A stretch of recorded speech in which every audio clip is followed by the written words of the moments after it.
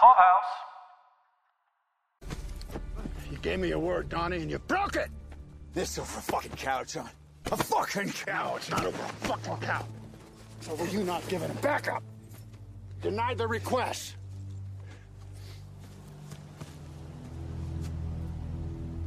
Jesus Christ.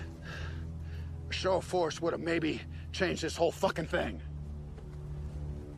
So you want to blame somebody? Then you blame yourself, you son of a bitch.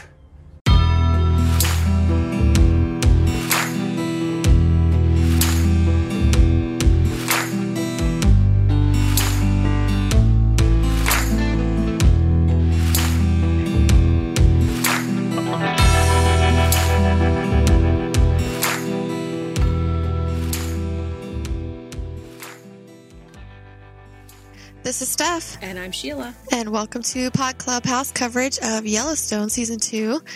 Today we're talking about Episode 4, Only Devils Left, which is a very ominous title. Mm-hmm. I thought Season 1 was dastardly, but this season is shaping up to be so deliciously malevolent. I watched it twice and was like, dang, this is a lot. It's a lot of cows. There's a lot of cows in this episode. R.I.P. Dead cows. Ones and pour gross one out, ones. Pour one out for the cows. Yeah.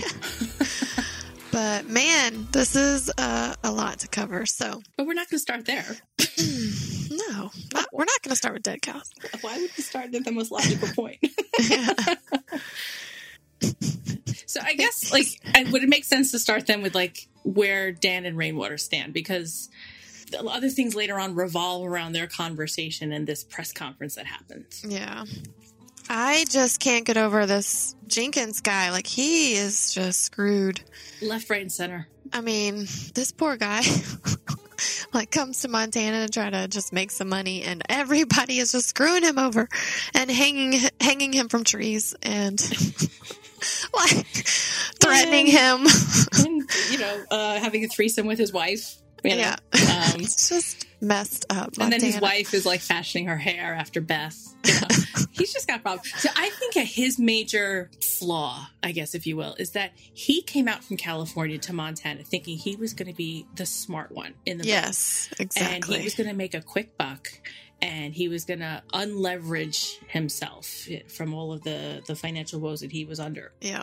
And I think the fact that he thought that he was always going to be the smartest one in the room has really pulled the rug out from under him. And he's realizing now that he is, I can't even say in over his head. He's at the bottom of the lake. Yeah. Drowning. He's drowning. This is bad.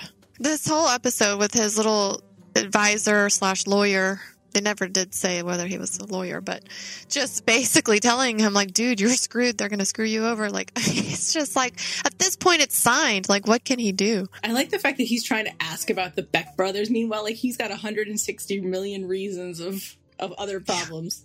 So this is looking pretty bad for Dan Jenkins, I think.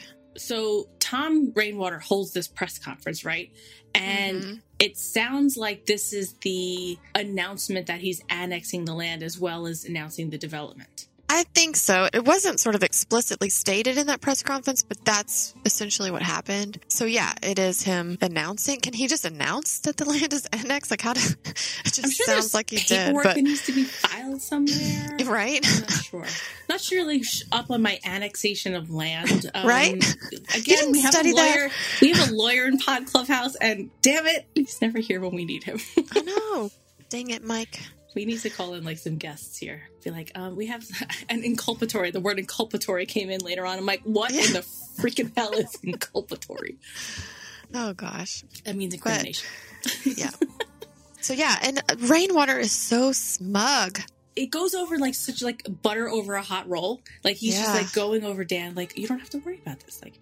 Once we annex the land, you won't have to worry about state control. The Beck brothers and their state control of the liquor board.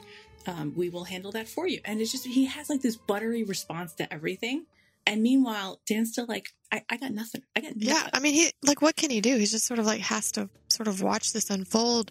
And like he said, hope he doesn't get screwed over. But damn, Like, he's getting screwed over. Yeah, he's having the conversation with Doug. I don't know if it's his lawyer. His name is Doug, but they never That's said. all I got out of him. But he appeared in season 1. He was part of like the Melody conversations with the strategist. Yes. But like what his actual role is, I'm not sure. But they're going back and forth, and Dan says at one point, he goes, "What am I going to do? What, am I going to make him pinky promise that he won't fuck me over?" Right. I mean, like there's really that nothing made me laugh out loud. he can do. But Dan is, I don't know if it's naively optimistic, but he's hoping that Rainwater will keep his word and not have him lose everything. I wrote down naive. Like, I mean, but at the same time, like, what can he do? He can't do anything about it.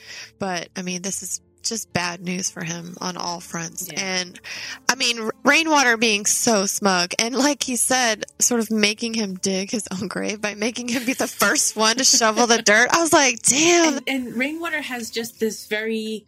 Smug is the good word to describe it, but it's a very smooth look on his face the whole time. Like, he's not going to get rattled. Dan is rattled. Yes. You know, because he's rattled. He's asking who the Beck brothers are before the press conference. And Tom says to him, he's like, "I'm surprised you didn't know that you needed a security detail." And he kind of like looks at Dan's neck.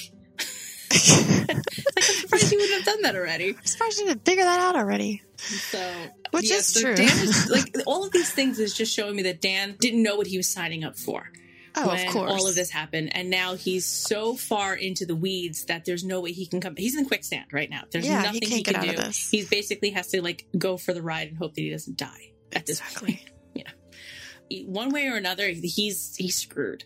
Either he's going to be screwed because of the Beck brothers, or he's going to be screwed by Rainwater. Right. Poor Dan. Do you really feel bad for him though? No, I said it's bad for Dan. Oh, I thought you said poor Dan. like, do you really feel bad? It's something about him too is unlikable.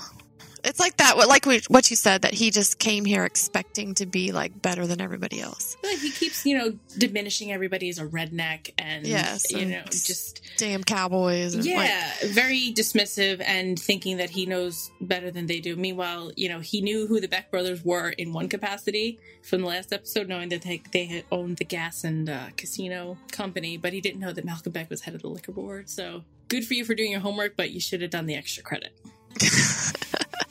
Yeah, for sure. Right? But that was kind of like a big bombshell for what we were leading up to. And then the Beck brothers are watching the press conference of this, and they're not happy with Dan. So that's worrisome that these sinister looking dudes with all of their stuffed animals are looking on. Their stuffed animals. Kind of makes it sound like our sons in their tents. Right? Not quite. Not quite the same. These ones actually had fangs at one point. Claws. Gross. I know. With my husband being a hunter, I'm always sort of secretly praying that he doesn't ever shoot a really large buck, because then he's going to want to stuff it, put it in my house. I was going to say, that probably doesn't go with your aesthetic. It really doesn't. That is like 0% chance of going in my house. Like, do you have a basement or something you can shove it in? I don't. Oh yeah, we talked about this before. This is secretly I'm always like, oh, you didn't, I'm sorry, babe. But like deep down, I'm like, that's okay. I don't mind. It's fine. And you're not going to mount something that's small, right? No, I mean, there's no point in that. Y'all don't tell him I said that. If that would look out of place in your house, it would look miles and miles wrong in my house. Yeah. First of all, we have no like wall space, so. I mean, there's plenty of houses in our friend group that have mounted heads. It's totally normal thing to do here, but just not for you. Not my aesthetic. Yeah. Anyways, side note. Okay. So I want to talk a little bit about this Jamie and the new Attorney General situation, because I'm still bothered that Jamie is somehow just sort of welcomed back into the house with no explanation, and suddenly he's in the meeting with John and Beth and the governor, and like is he just back on the team? Looks that way. Okay. It doesn't make any sense. It doesn't at all that he's here in any capacity. Yeah. Like, what capacity is he there for the Duttons? Is he there because he was running for the same office? And nobody even mentioned that. They were like, the governor's like, no other qualified candidates have put forth an application. I was like, damn. And he's just sitting there with his hand like, fuck. I know. Jeez. This poor guy. I'm confused as to the timeline. So they're still going to hold the election to elect her, but she's stepping in ahead of the election as an appointment. Yep. Basically. I mean, or now she's just appointed. There's a ceremony or whatever, a swearing in. So there is no election. Okay, so they're doing away with the election because there's no other qualified candidates? Jamie. Well, I mean, there's always an election, right? Like per the state. So it's just not on the ballot. It's just unopposed. It's just happened. So, but this poor Jamie, like, I guess now he's back to being the legal advisor and he has to be in this meeting for what? I don't know. I think it was, honestly, if I have to, like, guess as to why he's there, it was to put, like, another nail in his pride coffin. Like John made him come. That John made him come, or Beth suggested that he come so that he has to watch. It probably was Beth's idea. His dreams evaporate in front of him. Damn. See? Savage. I'm telling you. Savages in this town, I'm telling you. I did laugh, though, when Cassidy introduced herself to the governor and she says, you know, she's going to defend Montana to the letter of the law. And the governor's like, yeah. Yeah, okay. Like, that was hilarious. Like, less than impressed. Like, do we have to do, like, you're not the one I wanted, so why do we have to do this? Yeah. She's like, okay. Hilarious. But I did see that Beth and Jamie did share a look on the couch, like when she said that too. It was just like, well, at least they can agree on something. This poor girl. She has no idea. I know.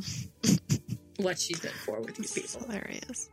So they're just like getting her started, like meeting with the current attorney general to go over what's happening. And then later on meeting with John and Beth to talk about what they need from her. And she's just like, okay, yes, sir. I'll do it. That's what they wanted, I guess. Someone to just do their bidding. Their bidding, right, yeah.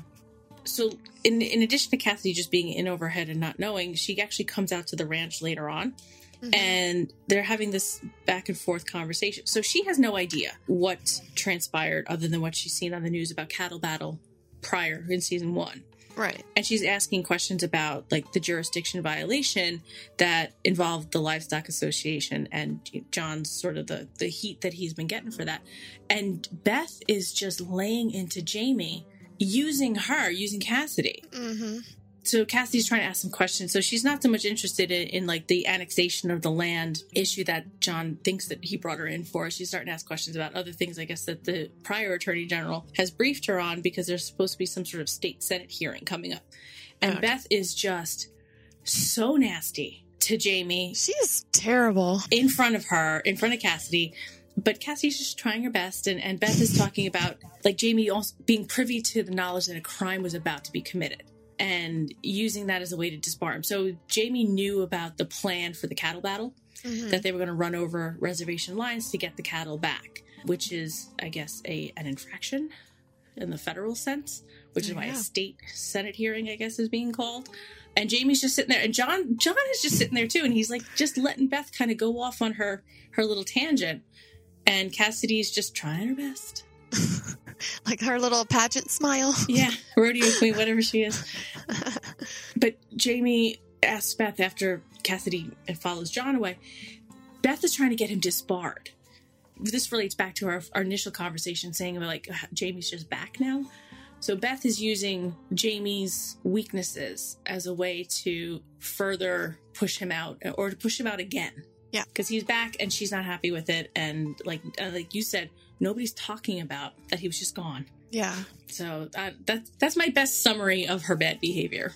Well, and it's like Jamie said, he's like just sort of defending himself or arguing with her. And he's like, "What? You told me to come back." And she's like, "And you listened to me?" Like, she is just so nasty to him. Savage. Exactly. Thank you. See, so, our word. Yes. So in all of this back and forth between Beth and Jamie also finds out that he's out of the trust. Yes. So he's researching other things, and he's perusing through the family documents. And so there's been a new family trust that's been drawn up, listing the ranch itself as an investor. Mm-hmm. So he finds the documents that support Beth's Operation Build a Moat. Right. But sidebar, he gets a call from Sarah. Do you remember Sarah? Yes, the reporter. The reporter. We hadn't heard about her in 5 episodes, right? Right. Because the last one was the last one of season 1. And Beth walks in as he's listening to the voicemail. I just laughed so hard because it's like, you scared me. It's like, no shit, she scares everyone. Yeah, I would freak out every time she walked in the room, too. But he also has a very large reason to brush that voicemail to the side so that she can't really ask him any more questions about who needs facts about what. Right. And he's trying to figure out, like, why he's out of the picture. It shouldn't be too much of a surprise for him or too much of a leap. But also, what is she actually doing? I think this is one of the most important conversations of this episode.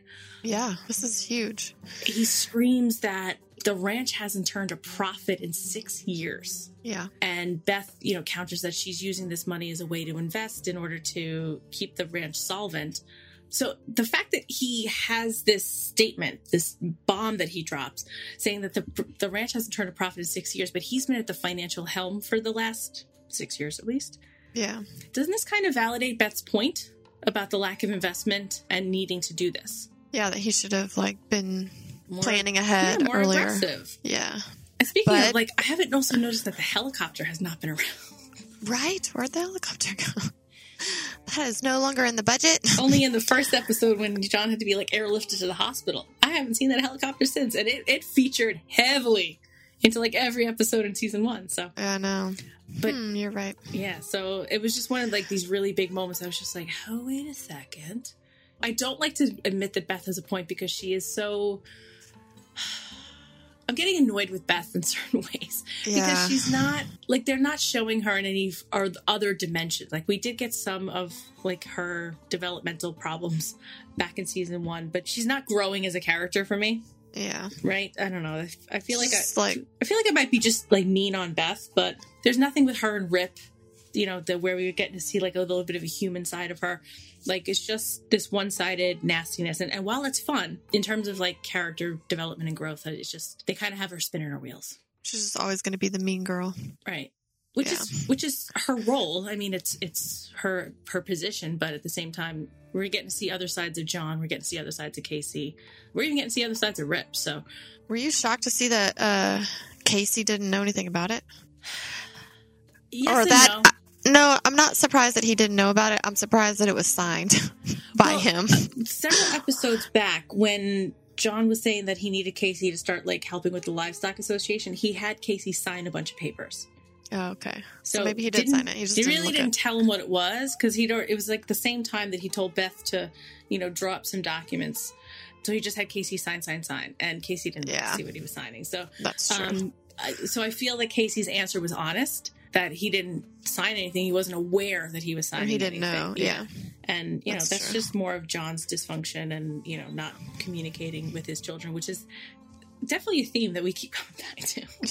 Gosh. A lot. This family. Everyone knows something, but not everybody knows everything. Right.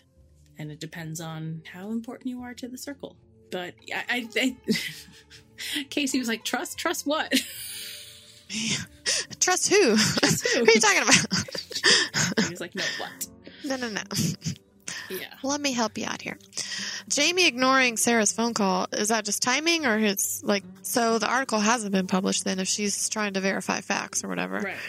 This is taking her quite a long time to write this article. Right? I feel like he wasn't in a mental position to answer her phone call because now he literally just found the document that had his name off of it for the family trust.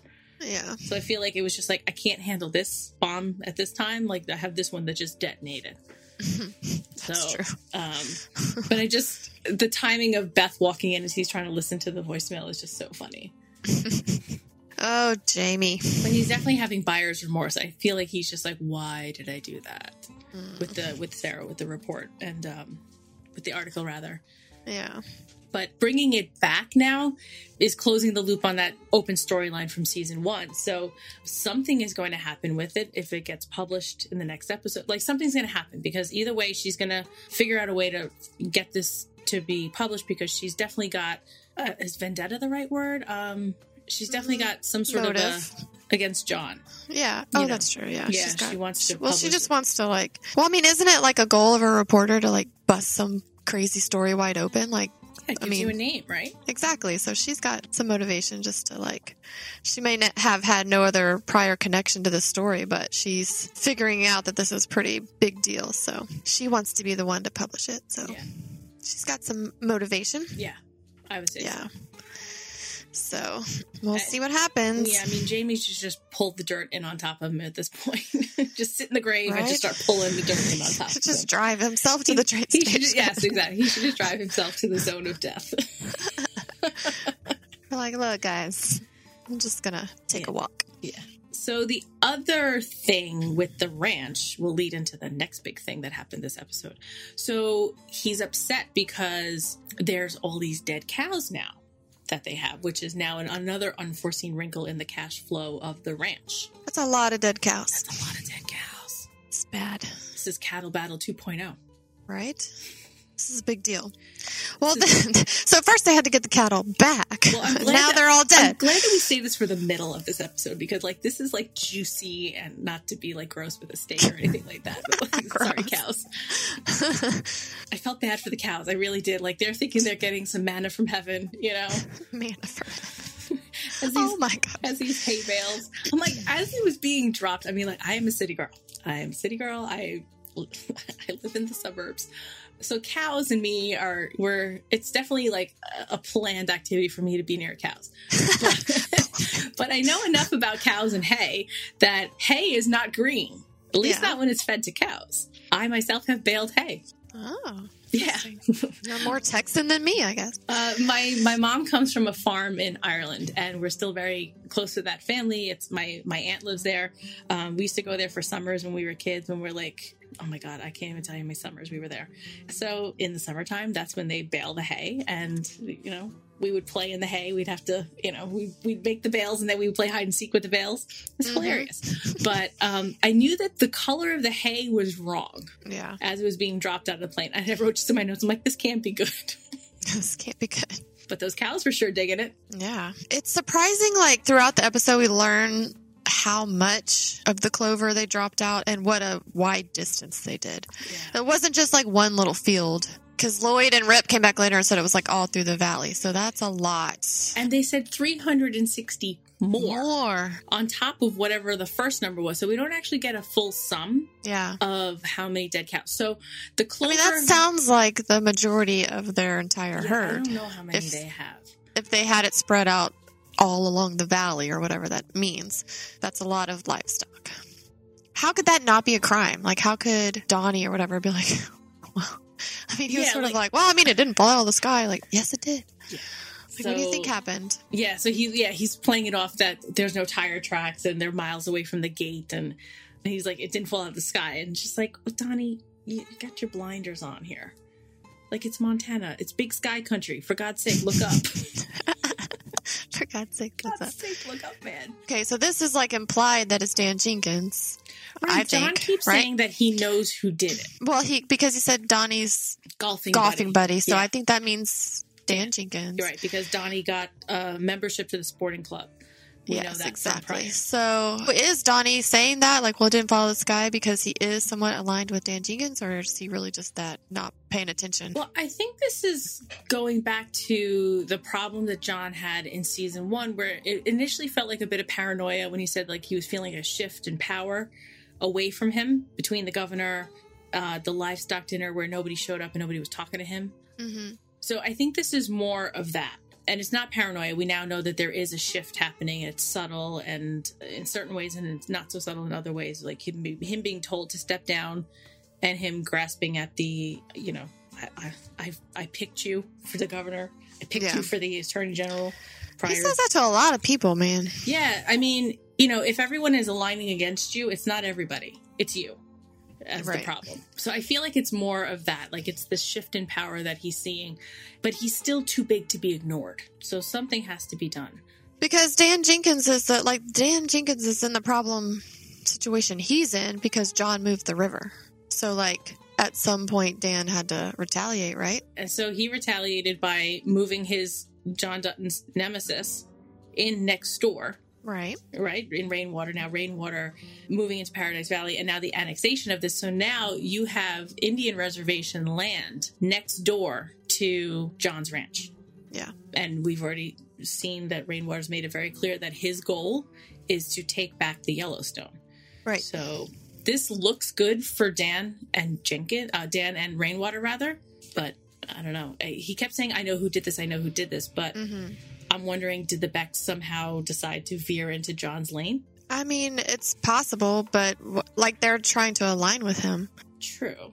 But also a possibility is that the Becks did that to make it look like Dan Jenkins did it, so that when they went to John for an alliance, John would be more motivated and willing to work with them. That's what I was thinking, that you have the alliance between Rainwater and Jenkins, and now Rainwater has said to John directly that his plan is to buy the valley, to reclaim it.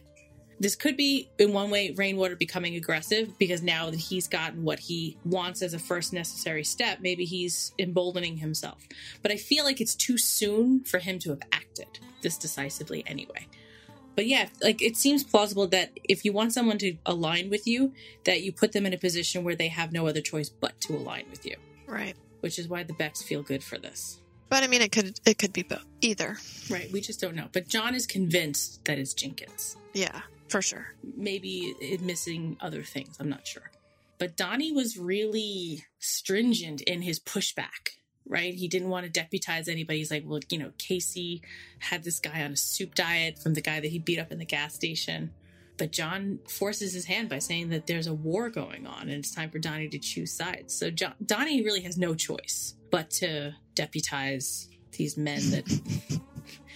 Again, and John's like, well, I appointed you, or not appointed, but he's like, do you think you'd be here without me? Yeah, well, I mean, this is, again, like, he's too big to ignore. And meanwhile, he might be sort of the last of his kind, and we'll footnote that statement for the end of the episode. He's still holding on to the way things were. Yeah. In terms of the power structure, which is what the article that Sarah is writing, that Jamie gave her all this tell-all for. So he's really caught in a struggle right now because his old ways of figuring things out and beating his enemies is not the same as it used to be. As much as Dan feels like a fish out of water right now, I feel John is also feeling that too. Yeah. And I feel that he's going to become very dangerous because this is uncharted territory for him. He's used to just like fighting somebody with his fists. He's not used to fighting somebody. Or sending a rip. Right. Or sending a rip. And they go away, you know. And then problem solved. I'm a little worried for John. He's not on his A game. He's had colon cancer. We don't know if that's fully resolved. He had the stomach ulcer. So he's got some health concerns. And meanwhile, he feels like he's going to be around for like another 15 years as the livestock commissioner at 63. So he'll be, what, close to 80 by the time he's planning to retire? I guess. It just doesn't feel like John is standing on even footing right now. He's got all kinds of problems. Yeah. At home and at the Livestock Association. Yeah. And everywhere he goes. And the governor was frosty with him the last time out. It's just, he's beset on all sides here. Yeah, like you said, he's determined that it's Dan Jenkins. And so he sends Casey on this like sort of witch hunt to go find the airplane or the hangar they used or whatever and he needs find the proof. He needs the proof and confirm. It was Dan. Right. Yeah. So poor Casey, he's like, can't I just stay here, man? Like, just bale some hay. And he's like, nope, you gotta go. This leads Casey into a whole nother mess. Yeah. Why is Casey always around when the mess happens? I don't know, but this one felt really preventable. Agent Steve Hendon. So we met Agent Steve last episode, right? Yeah. With Casey's clearance, his note priors and no outstanding. So they had this whole situation. So they get called in for this cow. Was it depredation? Depredation. Yeah, I don't know what that is.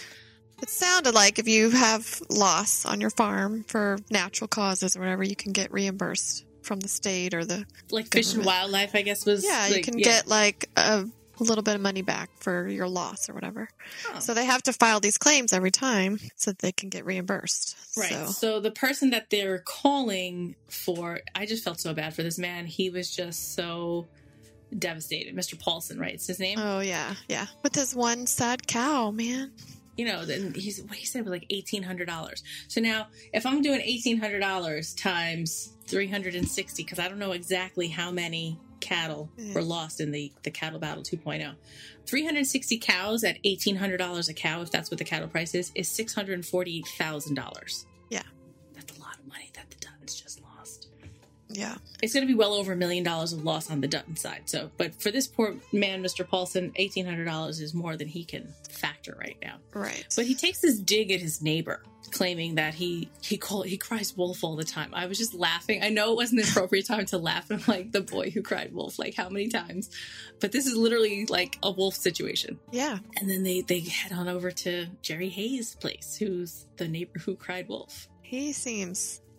He was twitchy. Awful. From the beginning. And sure. Casey, finds irrevocable proof that this man did this to his own cow. Like, seriously? You're just going to leave the bloody weed eater in the barn? Like, wouldn't the other livestock agent look in the barn? Like, come on. But anyways, I digress. I don't know how stupid. with it Jerry is, because he seems really twitchy, and I don't know if he thinks things all the way through. It didn't seem like it, no. Didn't really get enough of Jerry to do the character assassination that I did on the Bexel last time. Yeah, he's not. But when his son shows up with the shotgun, and Casey did a fantastic job, I feel, in trying to de-escalate that situation. Right. Like, dude, he's going to have to go before a judge, and he's going to get, he's going to get picking up trash on the weekends and pay a fine. No bigs. It's not a big deal. Definitely not worth killing anyone over. And then freaking Agent Steve. Like, why did he do that? He sucks. Well, so he takes down Jerry, right? So I have just questions about his judgment. So he takes down Jerry, and he's screaming. He's resisting arrest, which made me laugh. The way that he was screaming, he was resisting arrest. And then now that the shooting, just like, what is wrong with you, Steve? Like, you seem so normal. He's like, I had no choice. Yeah, he just... Okay. Like, he takes his gun out and he just starts screaming, drop it, drop it, drop it. So now you've escalated the situation where this kid has no choice but to try to shoot. And Casey was making... So, like, the kid, I can't stand saying his name because my son has the same name. So I'm like, I can't talk about anyone like in that capacity getting shot. But the kid was lowering the rifle. Because Casey was like, this is no big deal. Like, in 6 months' time, he's going to have to do this, this, and this. And, like, nothing. And then that's how Steve was able to get his gun so quickly, because it was just the kid was dropping his weapon. And so is Casey doing the right thing by telling John that the shooting was justified? It didn't feel justified. And it's literally Casey's word with Steve against this now distraught father who's... Yeah. Not able to figure things out. It didn't feel justified for Steve Hendon to pull his gun at that moment. Like, that, like you said, escalated the situation. Because Casey's conflicted about it. He says, it's justified, yes. Right? No. Exactly. And then Donnie shows up. Oh, I feel like only in Montana would the sheriff get punched and, like, the guy who punched him not get arrested. Yeah, I don't think you can punch... people in uniform. I don't think that goes well. I feel like that's like automatic jail time. Yeah. Just saying. But, John calls Donnie out, and he's right. Backup was called for multiple times, and it was denied. And I thought it was smart that this was the detail that was given to the press, because the reporter reports that there was calls for backup that were denied. Yeah. So I feel like this is smart of John to get out in front of the press to direct that narrative. Oh, yeah. Which is different than Cattle Battle #1. So John's learning. Yeah. Right, because that was like the heat and the fire that came from the governor's office, was that this didn't look right. The narrative was being controlled by the reservation, not so much his side. So smart on him. So I guess Agent Hendon is just like, nothing's going to happen to him. Because it said one arrest, so that means that the Steve Hayes, or I'm sorry, not Steve, but Hayes guy got arrested. Yeah. Okay. Yeah, he got arrested because he's the one who killed his cow and his neighbor's cow. Right. And his son is dead. Did he kill the neighbor's cow, or did the wolf? I don't know if it matters, but I thought a wolf actually did kill the other cow. I think not that it matters. I think he ended up killing both cows to make his cow seem plausible. Yeah, gotcha. because the neighbor was like, he's kind of shady. He seeked compensation, saying that wolves did it, and now it looks like a wolf actually did it. But I think he did both. Oh, okay. Not that it matters. Just side note. I mean, I guess it looks like Casey and Agent Hendon are in the clear with this, but definitely not justified situation. Yeah, not feeling good, though. No, not at all. But the Becks, here they come back in again. They're watching the news coverage and like, hey, we can help John Dutton. And they ride out to the ranch. Oh my gosh. Well, first of all, I thought it was funny that was it Teal or Malcolm? There's like peering in the window of the front door. Like, what? Like, and Jamie's inside like the whole time. So like, did they not ring the doorbell? Knock? Yeah. Like, maybe they didn't get a chance to. I don't know, but it is kind of leery to be like looking in someone's window before you knock on the door. Yeah. It's kind of predatory, just saying. So Rip was already like coming at him. Like, what are you doing? And he like dresses down the security detail real fast. Yeah. Gets their guns and everything. I don't know. I thought it was cute that John quickly as well. And John like arrived in to like save Rip. I know. He rides up. Rides up to save the day. Although I did laugh when, Jamie starts to hear the commotion and he runs out and like obviously the situation's just been neutralized because John showed up and everyone calmed down. He's like, calm down, everyone calm down. I'm like, timing's a little off there, Jamie. I know. I'm like, Jamie, what are you gonna do? You don't have a gun or anything. Right. He's like, whoa, everybody. Oh my gosh. So they came there to offer John an alliance. What does it say that John walked away from Jamie and said, I want this conversation alone, but Rip, you come with me? Right?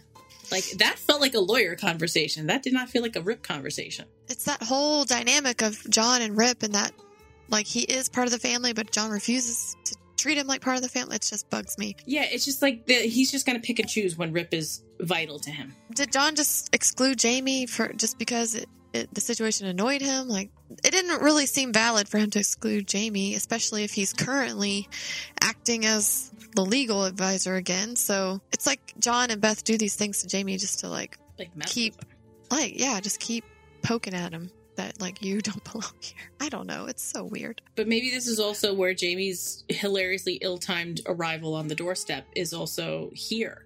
That he's not reading the room right to know that he's not part of the business dealings. John didn't seem to be that interested in working with them. Did he disagree? Like, he didn't really say. No, he didn't really. But I found it hilarious that he didn't think enough of them to invite him into his house. Like, no, we're going to sit under the tree. We're going to go to the tree. But no, I don't think he was that. He didn't sound like he was considering anything at all. And he offends the Becks by saying that if I help you in any way, it's just a coincidence. Yeah. But what did you think about what the Becks said about the plan with the casino next door? That they're going to build a ski resort and there's going to be massive intrusions into the land like the Duttons have. 100% on point, yeah. I feel like they're just reminding John that he's now in between a harder rock and a hard place, right? Yeah. Because he's got all the dead cows that he's literally about to be dealing with. And then basically within the same couple of days is when he learned that Paradise Valley next door is going to be a huge casino. And I don't know if he's considered all of these things yet. And just hearing it now for the first time out loud maybe made him feel a little defensive. Yeah. Is that the right word for it? Well, it's like you can't let these guys know that you didn't know what was going on around. You have to look like you know have all the answers. Or that you considered that, yeah, sure, 5 to 10 years time, this is not going to be viable. So why wouldn't John work with the Beck brothers? Like, other than the fact that he just said, I don't, if it benefits you, great, but it wouldn't be intentional. So why not? I mean, what's he got to lose? I just think he's so used to just doing it by himself. That's not even something that he considers. Yeah. That's what I think. I don't have a good reason for it. He needs to be like a little bit more strategic about all this. Right. I mean, and Malcolm was pretty clear saying that like our businesses don't overlap. Like I have a liquor license board and a casino and gas stations. Yeah. Right. So there's nothing competitive about the two of them.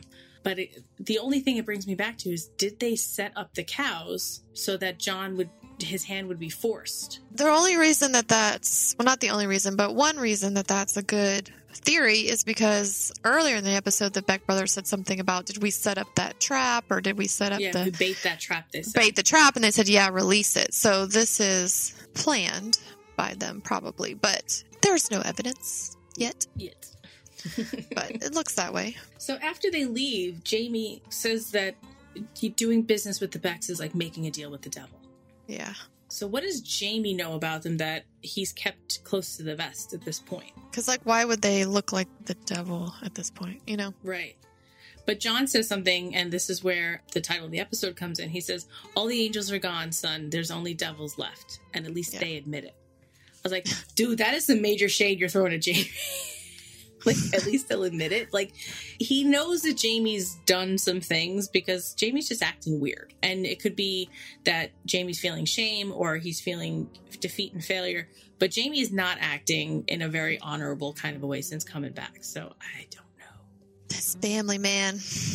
Yeah. I would run for the hills. So the only things I got left are Monica and Jimmy. Monica and Casey, actually. Yes. And then Jimmy. Yes. Monica and Casey. So her conversation with her students about ocean water, and she's showing how bad conditions are on the reservation. Like alcohol is outlawed, so they're forced to find alternative methods to dull the pain. And she tells them to investigate the past to understand the present. But the important part about that is that her physical therapist is there and he's observing. Smiling at her from the back of the room. Yeah, and she's talking about this horrible situation. He's just like, hello, lady. But I mean, there is some like real chemistry between these two. Is there? Well, yeah, she's feeling it. It's like I don't know, she fingers her wedding ring and I don't know. I feel like she's attracted to him, but she's conflicted about it. Yeah, I mean. But I mean, there is the attractive part that he also hasn't had a black eye or punched anyone in the whole time that she's known him. So there's that. You know, that's attractive. Not having to punched anybody. Yeah. Not having to clean up any, facial wounds. But yeah, she calls Casey in the saddest booty call ever. Was it really a booty call or was it just kind of like a... She's like, I'm lonely. What does that mean? But she said you can't come over. Well, he says that he loves her and she wishes that was all that was needed. That's what I was like, that's sad. I know. But he says he's going to come over anyway. He says he's coming over. Did he say that? Oh, yeah. He says, you want me to come over? She goes, no, it's okay. But he shows up anyway. Yes. And she's wearing a towel. Would you ever answer the door in a towel? No. No, never. Never. I guess if I knew it was my husband at the door, but other than and that, the kids no. were asleep, right? Other than that, no. Yeah. But what does this mean? Is he back? Are they back? I wouldn't hold my breath on it yet. Yeah, I think she's going to have some buyer's remorse after this happens. But Tate is all excited. I know, that's what's sad about it, really, is that if this was just a booty call, then poor little Tate thinks his dad's back. Right. Sad. Like, dang it. So I just don't feel that Monica's come around yet fully. So no, I don't feel like this was not, didn't feel like a reconciliation. It just felt like a need that lonely, needed to be scratched. Lonely moment of, I miss you. Yeah. And then there's Jimmy. It's the pawpaws that make me sad. Yeah. Monica's pawpaw makes me sad. Yeah. Like, don't mess with pawpaw, man. He didn't do nothing. Well, this pawpaw gets mixed up with and beaten savagely, again, there's that word again, by the two miscreants that we met in the last episode at the ranch supply store. Yeah. But we find out how much Jimmy owes. That's a lot of money. That is a lot of money. But he's beaten and bloody and shows up and, neither one of them are excited because they don't have a kind of cash laying around. How's Jimmy going to get $8,000 in a week? And otherwise they're going to come back and do it to him again. Yeah. Now, this man is in his upper 70s, I would say. I'm surprised he was able to survive how savagely they did beat him. He's not going to survive a second one is really what this is coming down to. Yeah. So I don't know. But yeah, $8,000 is a lot of money. And now his ability to even go to John and ask for that is not even a possibility because there's $1 million worth of cows dead in a field, right? So how can you reasonably walk up to him and be like, can I get an advance on the next 6 months of my salary? Aw. And the look on Avery's face too, man, she looked just distraught. It was terrible. Which I felt good about. I know it's weird to say, but I felt good because it's like, okay, there are people who are displaying appropriate human emotions, right? Which is something that we've been lacking from the Duttons. Right. So just the fact that she's showing that level of remorse and just feeling bad for Jimmy just makes me feel good that, she is a good person and she does have Jimmy's best interest at heart. What that is, I don't know. Is it romantic involvement? Is it just being a friend? But it just makes me feel good that someone is looking out for Jimmy. Yeah. I definitely don't think that she's got $8,000 stuffed into those briefs. No. I know. Usually the bunkhouse, the cowboys are make us laugh and smile. And there wasn't a lot of there that. was no, yeah, I laughed a couple times just based on Beth's snarkiness and Rainwater making Jenkins dig his own grave. and Jamie's ill-timed, whoa, everyone calm down. And then Jenkins asked it, so like, what do I need to do? Ask him for a pinky promise? That made me laugh. But other than that, there's no laughing. This is terrible. No laughing. And then it ends with the fields and the cows just being burnt up. I know. So did you catch the song right at the end? Yes, I wrote it down. I did too. For our playlist. First of all, yes, our playlist. So we have a Spotify playlist where we're putting songs from the show, both songs that actually have appeared in the show and songs that we've curated along the way that we feel that fit the mood and fit the general aesthetic, I guess, if you will. There's that word again. So it's on Spotify. Well, we'll link it in the comments. Yeah. It is Yellowstone Tunes. Pod Clubhouse brings you songs from Yellowstone. On Spotify, you can search for Yellowstone Tunes, Pod Clubhouse, and it'll come up. But this one was called Last of My Kind by Jason Isbell. I am not familiar with his stuff. Neither am I. The song, though, was really, the lyrics is what caught me. First of all, it sounded like Ryan Bingham. Kinda, yeah. The voice. So that's what kind of made me sit up and take notice, because we're definitely Walker Ryan Bingham fans. He has not factored in, speaking of, at all. Oh, yeah. Last couple of episodes. So he's been MIA. Yeah. I mean, I haven't even seen him. Right. But the lyrics, The Last of My Kind, that's the name of the song. Yeah. But the lyrics saying that, like, now the family farm is a parking lot for the five and dime. I was like, ouch. Right. You know, he just finished this conversation with the Becks, and they're saying that, you know, in 5 to 10 years, this will be no more. And we said that, you know, John was feeling like a fish out of water because it's not really the enemy that he's used to fighting. So it was just a really perfect song choice, I thought. I agree, yeah. It definitely was notable. Yeah. At the end of the episode as they're burning the poor cows. And he looks really weary. Yeah. As this is all happening. And, you know, he's watching his family fortune go up in smoke, quite literally. Yeah. This was a very depressing episode. I know. I'm not feeling very good today. Like, this is like, ugh. But I guess this is where we need to be right now, right? Because now we're in the middle act of the season, where things are starting to get a little dicey, a little upsetting, deepening the story plot line here. But yeah, there was really not a lot of redemption in this episode in terms of, you know, comic relief or reprieve from all of the drama. So getting worse. Yeah, I feel like it's going to get worse before it gets better. Well, we're here for it, though. We're going to stick around. We're going to stick around because these Becks, I don't know, they're slimy. Yeah. And there's just a lot more under the surface, I think. I think so, too. But we'll be back real soon. For the next one. So next week we'll be back and see what happens next. Yep. I couldn't say I'm excited, but I'm anxious. Anxious to see what happens next. Exactly. Yes. So, well, thanks for tuning in. This is Steph. And this is Sheila. And if you could head on over to Apple Podcasts or wherever you listen to rate, review, and subscribe to this podcast, it would be greatly appreciated. Also, if you could leave us 5 stars and a comment, that helps other people find this show. We would very much appreciate it. Thanks for listening. Bye.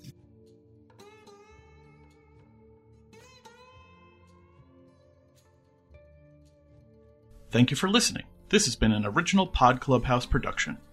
Pod Clubhouse is a podcast network dedicated to encouraging collaboration among podcasters and friends to bring a fresh voice and diverse perspective on a wide array of content.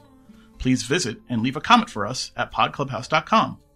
Rate, review, and subscribe to our podcast feeds on Apple Podcasts. Follow us on Twitter, Instagram, and Facebook. You can find us at Pod Clubhouse. Our DMs are always open, and we'd love to hear from you.